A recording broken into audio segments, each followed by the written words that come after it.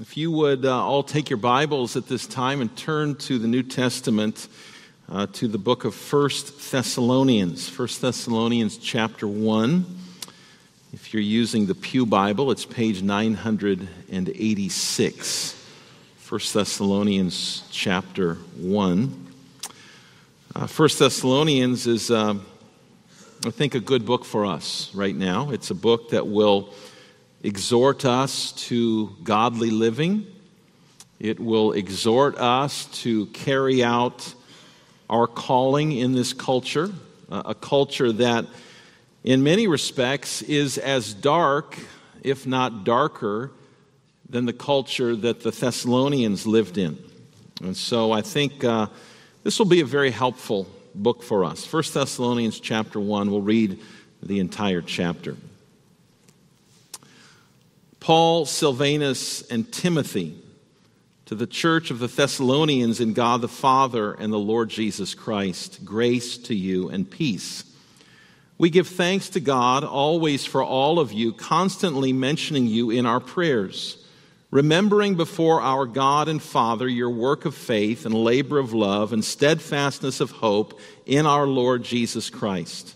For we know, brothers loved by God, that He has chosen you, because our gospel came to you not only in word, but also in power and in the Holy Spirit and with full conviction. You know what kind of men we proved to be among you for your sake. And you became imitators of us and of the Lord, for you received the word in much affliction with the joy of the Holy Spirit, so that you became an example to all the believers in Macedonia and in Achaia. For not only has the word of the Lord sounded forth from you in Macedonia and Achaia, but your faith in God has gone forth everywhere, so that we need not say anything. For they themselves report concerning us the kind of reception we had among you, and how you turned to God from idols to serve the living and true God, and to wait for His Son from heaven, whom He raised from the dead, Jesus, who delivers us from the wrath to come.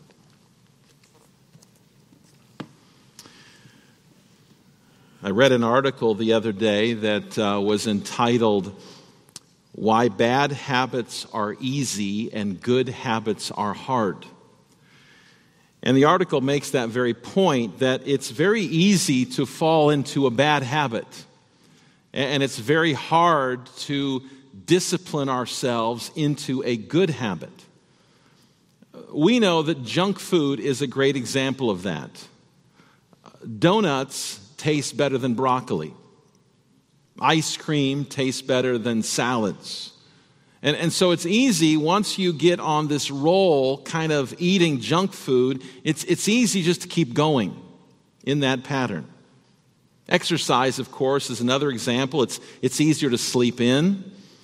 It's easier to come home from work or a hard day and just sit down and relax. It's much harder to discipline yourself to regularly exercise. And I think we could say the same thing about involvement in the church, serving in the church. There are people in churches who, for years, faithfully attended church twice on Sundays. It was just part of their normal routine. But then, for one reason or another, they got out of the habit. Twicers became oncers. And now it's very difficult to get back into that habit. Same thing comes when it comes to serving in the church. There are those who at one point were very active in serving in the church, but again, for one reason or another, they just kind of stopped. They just kind of stepped back, and now they find themselves really on the fringe of church life. And so I think that this book is going to be very helpful for us, because it's going to encourage us to not give up, to press on, to use the gifts, the time, the talents the Lord has given to us to serve Him, to serve our churches, and really to serve our communities. Now, chapter 1, the main theme of chapter 1, the main subject of chapter 1 is Paul's thankfulness. He writes, you'll notice in verse 3, we give thanks to God always for all of you. Paul is thankful for the church in Thessalonica. Why is he thankful? What is he thankful for? Well, chapter 1 tells us that Paul is thankful for 4 things, and we're going to see tonight how these connect to our own lives. First of all, he is thankful for their salvation. Secondly, he is thankful for their service. Third, he is thankful for their suffering. And fourth, he is thankful for their saltiness. I had to have a fourth S, and so it's saltiness. Now, before we get into the first chapter, it's helpful to know something about this city. What do we know about Thessalonica? What do we know about the Thessalonian church? Well, Thessalonica was quite a large city for its day. It had a population of right around 200,000 people. And so, children, you can think of Modesto somewhat. Modesto, I think, is a little bit bigger than 200,000 people, but it's a bigger city like that. Thessalonica was also on a trade route, and because of that, a lot of people, both business, commerce, a lot of things passed through that city. It was also a very wicked city. Prostitution was legal in Thessalonica. Divorce was very common in Thessalonica. Another thing that was very common in Thessalonica, very sadly, is that Thessalonica is a place where babies were quite often just abandoned in the city and left for dead. Another thing we know about Thessalonica is that it was especially known for their trade guilds. You might remember months ago, you probably don't remember this, but you might. Months ago, when we started the book of Revelation, one of the things I told you about the book of Revelation, one of the things I told you about the Roman Empire in the first century is that they were known for their trade guilds. Trade guilds were kind of like labor unions. And so if you wanted to be part of a certain industry, let's say you wanted to be a coppersmith or you wanted to be a baker or something like that, you had to join the coppersmith trade guild, or you couldn't work, or you had to join the baker trade guild, or you couldn't work. Now you might ask, well, what was so bad about that? What was so wrong with that? Well, the problem was that being part of a trade guild presented a moral dilemma for a Christian. You see, these various trade guilds would often have their meetings at local pagan temples. And these meetings weren't just a sit-down dinner with a speaker. These meetings would include various pagan rituals, most of which involved prostitution and sexual immorality. You had to be involved in that. And so you can see the predicament that a Christian would face. You can imagine thinking to yourself, I need to work. I need to support my family, but in order to do that, I have to be part of one of these trade guilds. And if I'm part of one of these trade guilds, how can I possibly go to their meetings? How can I possibly be part of a trade guild when their meetings are filled with gross sin and immorality?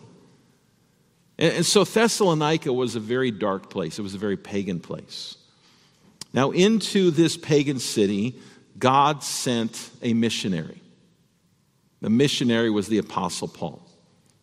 Paul went there on his second missionary journey. Children, you might know that Paul went on 3 missionary journeys. He went there on his second missionary journey probably around the year 49 AD. Thessalonians, 1 Thessalonians, by the way, is one of the earliest books of the New Testament. It might be the first or the second earliest book of the New Testament. And so Paul goes to Thessalonica on this missionary journey, and it's not easy. It's not like Paul is walking into Ripon, where a lot of people are Christians. There's churches everywhere. It's not like Paul is going to Sioux Center, Iowa, where there's a lot of churches, a lot of Christians, a lot of Christian influence. Paul is going into this wicked, pagan, idolatrous, sexually immoral city. And I want you to see what happens when he goes there. So take your Bibles and go to the book of Acts, Acts chapter 17. City, Acts 17. And notice verse 1 of Acts 17. Now when they had passed through Amphipolis and Apollonia, they came to Thessalonica, where there was a synagogue of the Jews. And Paul went in, as was his custom, and on 3 Sabbath days he reasoned with them from the Scriptures, explaining and proving. And so stop right there. For 3 straight Sabbath, Paul goes into the synagogue and he preaches the gospel. Notice the reaction he gets in verse 4. And some of them were persuaded and joined Paul and Silas, and are so good. But the reaction isn't all positive. Look at verse 5. But the Jews were jealous, and taking some wicked men of the rabble, they formed a mob, set the city in an uproar, and attacked the house of Jason, seeking to bring them out to the crowd. And when they could not find them, they dragged Jason and some of the brothers before the city authorities, shouting, "These men who have turned the world upside down have come here also. And Jason has received them, and they are all acting against the decrees of Caesar, saying that there is another King Jesus." And the people and the city authorities were disturbed when they heard these things, and when they had taken money as security from Jason and the rest, they let them go. It was a challenge for Paul. It was difficult for Paul. There was a lot of opposition to the gospel. We sometimes read the book of Acts through these very romanticized lenses. And we think of all the great things that Paul did and all the churches that he planted, but it was not easy. He faced a lot of opposition in Thessalonica. But a church was planted by God's grace there. And now it's about a year later, a year after he plants this church, and Paul writes this letter to the church in Thessalonica. Now, there are a number of reasons why Paul writes letters in the New Testament. He wrote the Corinthians in 1 Corinthians because they were a messed up group. They had a lot of problems in that church. He wrote the book of Galatians because the churches in Galatia were departing from the gospel. But he writes 1 Thessalonians to encourage the Christians there. If you look ahead to chapter 3 of 1 Thessalonians in verse 1, Paul says, "Therefore, when we could bear it no longer, we were willing to be left behind at Athens alone, and we sent Timothy, our brother and God's co-worker in the gospel of Christ, to establish and exhort you in your faith." Paul wants to know how these believers are doing. He doesn't just plant a church and then walk away from it, never to return. He wants to know how they're doing, and he wants to strengthen and encourage their faith. And I pray, this is just the first chapter, but I pray as we make our way through these 5 chapters that this is how the Lord will use this book in our lives. That he will encourage us and he will strengthen us as we live in a culture that is not all that different from that of Thessalonica. And so that's the background. And now Paul is going to express his thankfulness for this church for 4 things. First of all, their salvation. Take a look at verse 4. "For we know, brothers loved by God, that he has chosen you, because our gospel came to you not only in word, but also in power and in the Holy Spirit, and with full conviction." Paul is thankful ultimately to God for how these people responded to the gospel. Now we know that not everyone responds to the gospel in the same way. We know that while we are to preach the gospel indiscriminately to all people, while we are to offer forgiveness of sins and eternal life and right standing with God to all who believe in Jesus, we don't discriminate. We don't say, well, I don't think the gospel's for you, I think it's for you. While we preach the gospel to all people, we also know that not all will respond positively. Not all will embrace Christ as he's offered in the gospel. I've been preaching for over 20 years now. And it's interesting to me to see how people react to the preaching of God's word. I find this especially to be true when I do memorial services. Often at a memorial service, you will get family and friends of the deceased who aren't Christians. And as they sit there during a memorial service and as they listen to the message, I can look at them and I can just tell that they don't want to hear it. I remember years ago, right over in this section, kind of in the middle of this section, someone looking very angry at me as I was preaching the gospel. And eventually they got up and left. I don't think they ever returned. But it's interesting to see how people will respond to the gospel. Some will squirm in the pew. Some will look all over the place. Some, you can just tell, they are angry, they're hostile, they have no interest in the message. But that wasn't the case with the church in Thessalonica. When they heard the truth, when they heard the law and the gospel, they came to understand that they were sinners. They came to understand that they were sinners who deserved judgment and that they were sinners who needed a Savior. You see, it wasn't just that they now had some information from Paul. It wasn't just that now they had some knowledge that they could fill their heads with. It wasn't just that they could affirm certain theological truths. Notice that phrase, full conviction. Paul says that these believers were brought under full conviction. If you're a believer in Jesus, I don't really need to explain to you much what that means, do I? You know what that means. You know that you feel, when you came to Christ, you felt the weight and the burden of your sin. Whether you grew up in a Christian home or whether you came to Christ later in life, you know that at some point in your life, you understood, I'm a sinner. And I'm deserving of judgment. And you were brought under full conviction by the Holy Spirit. And you have this experiential knowledge that your sin is an offense to God. And that you are hopeless without Jesus Christ. But you also know the joy, not only of knowing the burden of your sin, but you also know the joy of knowing that Jesus lifted that burden off of you. That he paid the debt you could not pay. He lived the life you could not live. You know that. And so when we sing, my sin, oh, the bliss of this glorious thought, my sin, not in part, but the whole, is nailed to the cross. And I bear it no more. Praise the Lord, oh my soul. When we sing that, as we did last Sunday, you sing it with an experiential knowledge that that is true for you. The Lord brought you under full conviction, and he brought you to Christ. And as Christian in Pilgrim's Progress, when that burden rolled off of your shoulders, you experience the joy of the forgiveness of your sins. And so here, Paul gives thanks for the Lord's work of grace in the lives of these believers. He says the gospel came to you not only in word. It didn't just, go in one ear and out the other. You were convicted.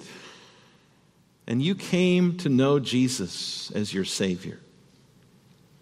Now, who did this work in them? It wasn't because they were smarter than the other people in Thessalonica. It wasn't because they were more moral by nature.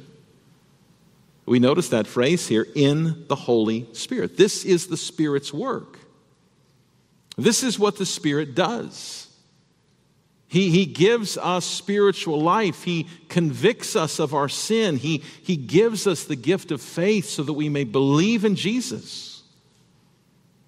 And so I want to ask all of us tonight, do we give thanks to God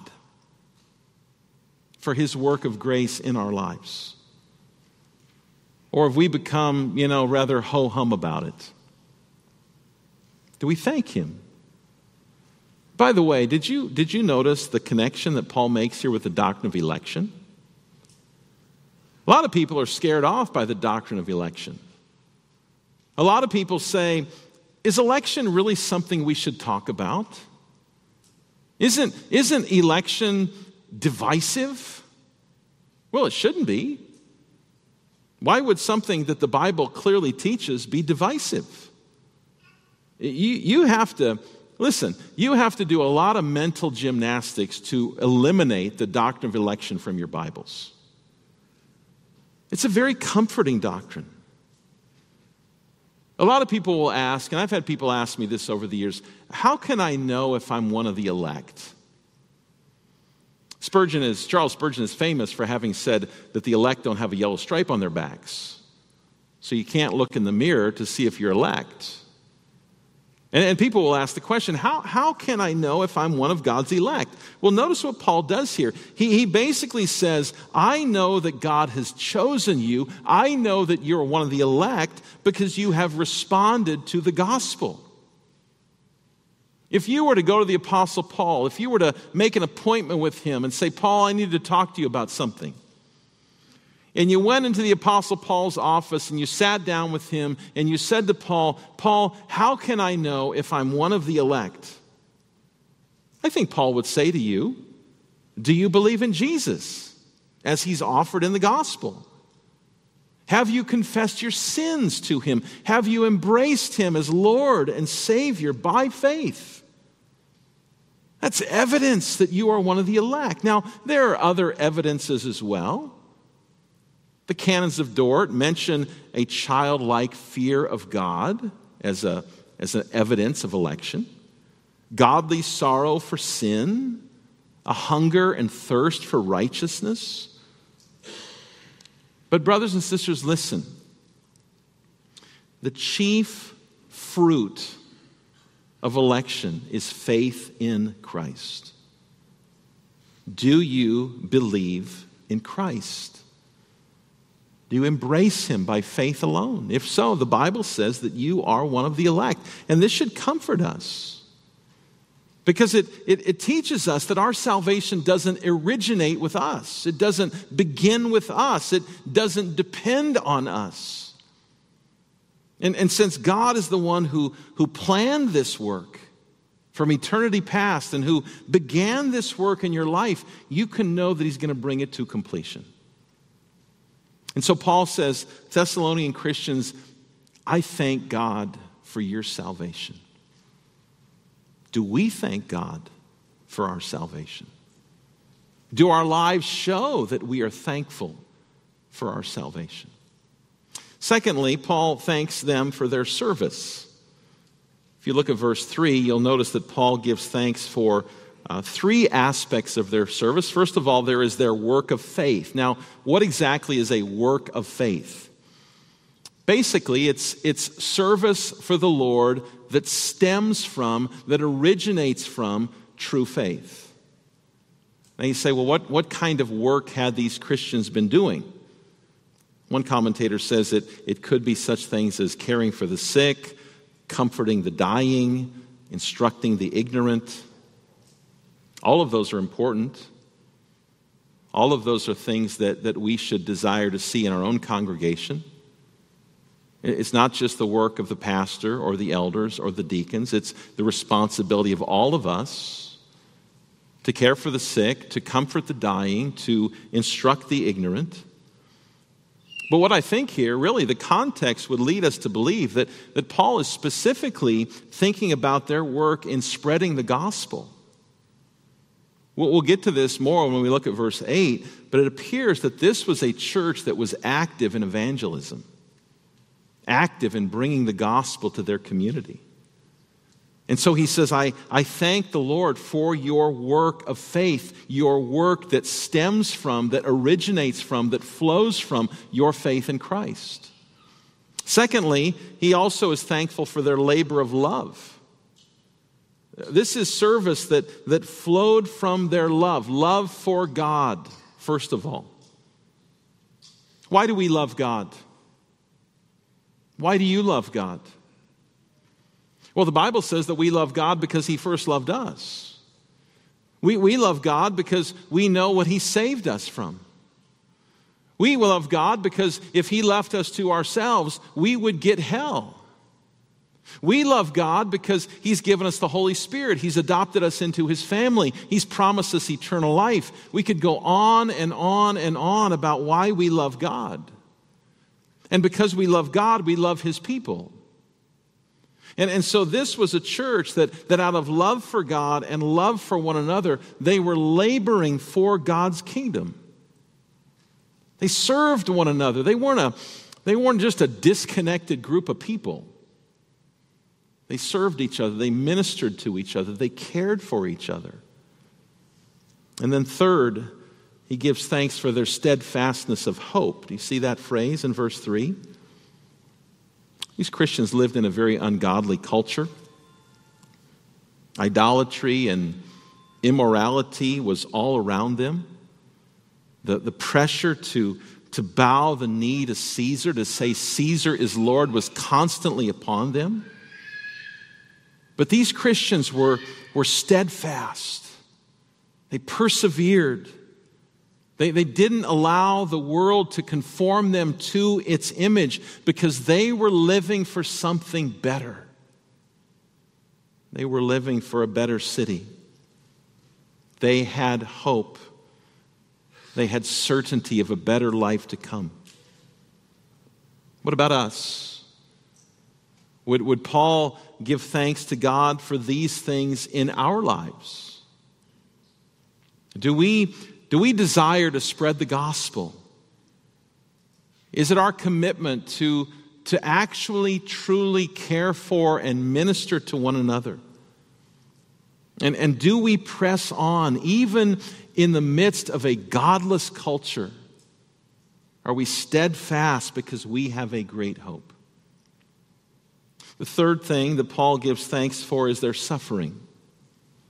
Look at verse 6. He says, "And you became imitators of us and of the Lord, for you received the word in much affliction with the joy of the Holy Spirit." See that phrase? Much affliction. Paul was not a proponent of the health, wealth, and prosperity gospel. Paul doesn't say, "You know, Thessalonians, the reason why you're suffering so much is that you don't have enough faith. If you just had more faith, if you just believed a little harder, you wouldn't suffer. You'd be healthy and wealthy and popular and successful." There's none of that here. There's none of that in the entire Bible. Instead, he talks about how these Christians responded to suffering, how they responded to affliction. They responded, notice, with the joy of the Holy Spirit.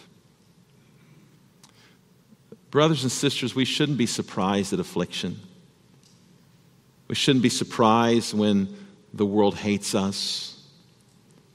We shouldn't be surprised when life is difficult. 1 Peter 4, Peter says, "Beloved, do not be surprised at the fiery trial when it comes upon you to test you as though something strange was happening to you." Don't be surprised. Don't go when you're suffering. Don't go, "This is weird. I thought I was a Christian. Why is this happening to me?" These believers in Thessalonica suffered. Children, did you know that a lot of these Christians lost their jobs because they were Christians? Did you know that a lot of these people had their property taken away from them because they were Christians? Did you know that a lot of these people, their own families shunned them? They didn't want anything to do with them? Children, imagine if your grandparents said to you, "I don't want to talk to you anymore because you're a Christian." Imagine if your aunts and uncles said, "We're done with you. Don't ever contact us again." Some of these people were even beaten. They were killed. But Paul says, in the midst of that fiery trial, in the midst of much affliction, you responded with joy. This is a sign that a person truly knows the Lord. To respond with Holy Spirit-produced joy in the face of suffering. Now, we have to be honest, we don't always respond that way. We don't always respond to afflictions with joy. We often grumble, we often complain, we often become bitter. But don't forget that the Lord is always with us. He's always with us. And in whatever way you may suffer, God is with you, and he will use that trial for your benefit. James chapter 1, verse 2, James says, "Count it all joy, my brothers, when you meet trials of various kinds." Now you say, that's nuts. James, you're a crazy man. Why would I, when life is difficult, count it all joy? James says, here's the reason. For you know that the testing of your faith produces steadfastness. And let steadfastness have its full effect, that you may be perfect and complete, lacking in nothing. You've got to keep the big picture in mind that God is going to use suffering to grow us, to deepen our trust in him, to make us steadfast. And so Paul says, Thessalonian Christians, I thank God for how you have responded when you suffer. A fourth thing, he is thankful for their saltiness. Children, you might know that in Matthew chapter 5, Jesus says that we are the salt of the earth. And you might know that way back then, 2,000 years ago, salt was used for a number of different things. Okay, children, you have salt in your kitchen to add flavor to your meal, maybe. You'd like to put salt on things. Maybe see mom and dad or one of your grandparents put salt on things. In that day, they used salt as a flavor enhancer, kind of like we do today. But they also used it as a preservative, and they also used it as an antiseptic for people who were hurting in some way. The point is, now we live in a different time, obviously. We don't use salt as an antiseptic anymore. But whatever the particular use, salt was seen as something that has a positive effect. We are called, the church is called, Christians are called to be salt. We are called to have a positive impact on our society. And that's what the Thessalonians were doing. If you look at verse 8, he says, not only has the word of the Lord sounded forth from you in Macedonia and Achaia, but your faith in God has gone everywhere. It's gone all over the place. Now, do you remember what I told you earlier at the beginning of the sermon, that the Thessalonica was on a trade route? And so a lot of people were coming in and out of the city. And so you can imagine, word is spreading. There are these Christians, these believers in Jesus who had turned from worshiping dead idols to the true and living God. And they were active and loving and caring and serving one another. They were responding with joy even when they suffered. And news about this group, news about this church is going out of Thessalonica, and it's going all over the place. They're being salt. They're impacting society. That they're doing what the Lord has called them to do. Now again, we live in a different time. They didn't have cars and planes and the internet back then. News travels differently today. But I guess the point I want to make to you, or rather the question that I want to ask you, what kind of impact are we making for God's kingdom? How are we being salt? And do we believe that God will use us to make an impact in our society? Or are we such dour Calvinists that we say, oh, God would never use a worm like me? Or do we hide behind the sovereignty of God and say, well, you know, God is sovereign, and he will do what he will do, and I don't really matter. Last Sunday morning, I mentioned to you the conference that I attended recently in Southern California. It was a conference that was designed to really encourage pastors to, in turn, encourage their churches to stand up for righteousness, to do what is right. Most of the people who were at that conference were from a different theological tradition than I am. different theological tradition than we are. I'm not saying they weren't Christians, but I am saying that there are areas of theology over which we would have some differences. But here's what I noticed. I noticed that these people believed. They really believed that God would use them to impact the culture. They believed it and they lived it. They trusted God, that God is a big God, that He is an almighty God, and that He uses His people to make a difference in this world. And sometimes I think we use God's sovereignty as an excuse for our inactivity. Now, I'm not saying God is not sovereign, but I am saying that in His sovereignty, He has decreed that He will use people like us. He calls us to be active.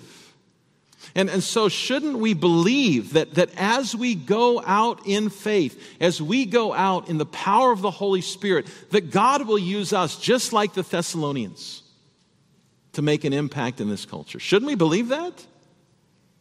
And shouldn't we live that? Have you ever heard of Brother Andrew? Brother Andrew was a Dutch missionary who founded the organization that I mentioned to you this morning, Open Doors. Brother Andrew's nickname was God's Smuggler, because what Brother Andrew did was he smuggled Bibles and Christian literature into communist countries during the Cold War. Brother Andrew founded Open Doors in 1955, and at the very beginning, he carried out all the work by himself. In the beginning of that ministry, a lot of people were saying to this man, "Why are you doing this? You're just one man. Brother Andrew, do you really think that you can make an impact as one person?" Brother Andrew died last year. He was 94 years old. Open Doors, that he founded in 1955 and started doing all the work by himself, Open Doors is now active in over 60 countries. On average, they distribute 300,000 Bibles and 1.5 million Christian books and materials throughout the world every year. Brother Andrew was famous for a particular phrase: "One man with God is a majority." One man with God is a majority. The point is, brothers and sisters, God is on our side. Rather, we are on God's side. We belong to Him. And since He is with us, should we not go out into this world expecting that He will work through us to build, to strengthen His kingdom? What would Paul say about us? If he was writing 1 Zion chapter 1, what would he write? The final story of Zion is yet to be written. By God's grace, there are many more years, hopefully, of ministry for this church. It's not profitable to rest on our laurels. It's not helpful to talk about the past. It's time to move forward. What would Paul say about us? May the Spirit use this book to encourage us to press forward in faith, to love each other, to serve each other, and to leave this building and go out into the world and with faith in God, trust that He will use us to be salt and light in our communities. May He do it for His glory and not for ours. And may He use us, as weak and frail as we are, may He use us because we have the Spirit of God in us. We go forth with confidence in Him. Let's bow in prayer. Father, we thank You for the opening chapter of this book. We thank You for this church whom You have used in Thessalonica for 2,000 years to be an example for all of Your people. We thank You for Your work of grace in their lives, and we thank You for Your work of grace in us. And well, Lord, we know that You have not changed.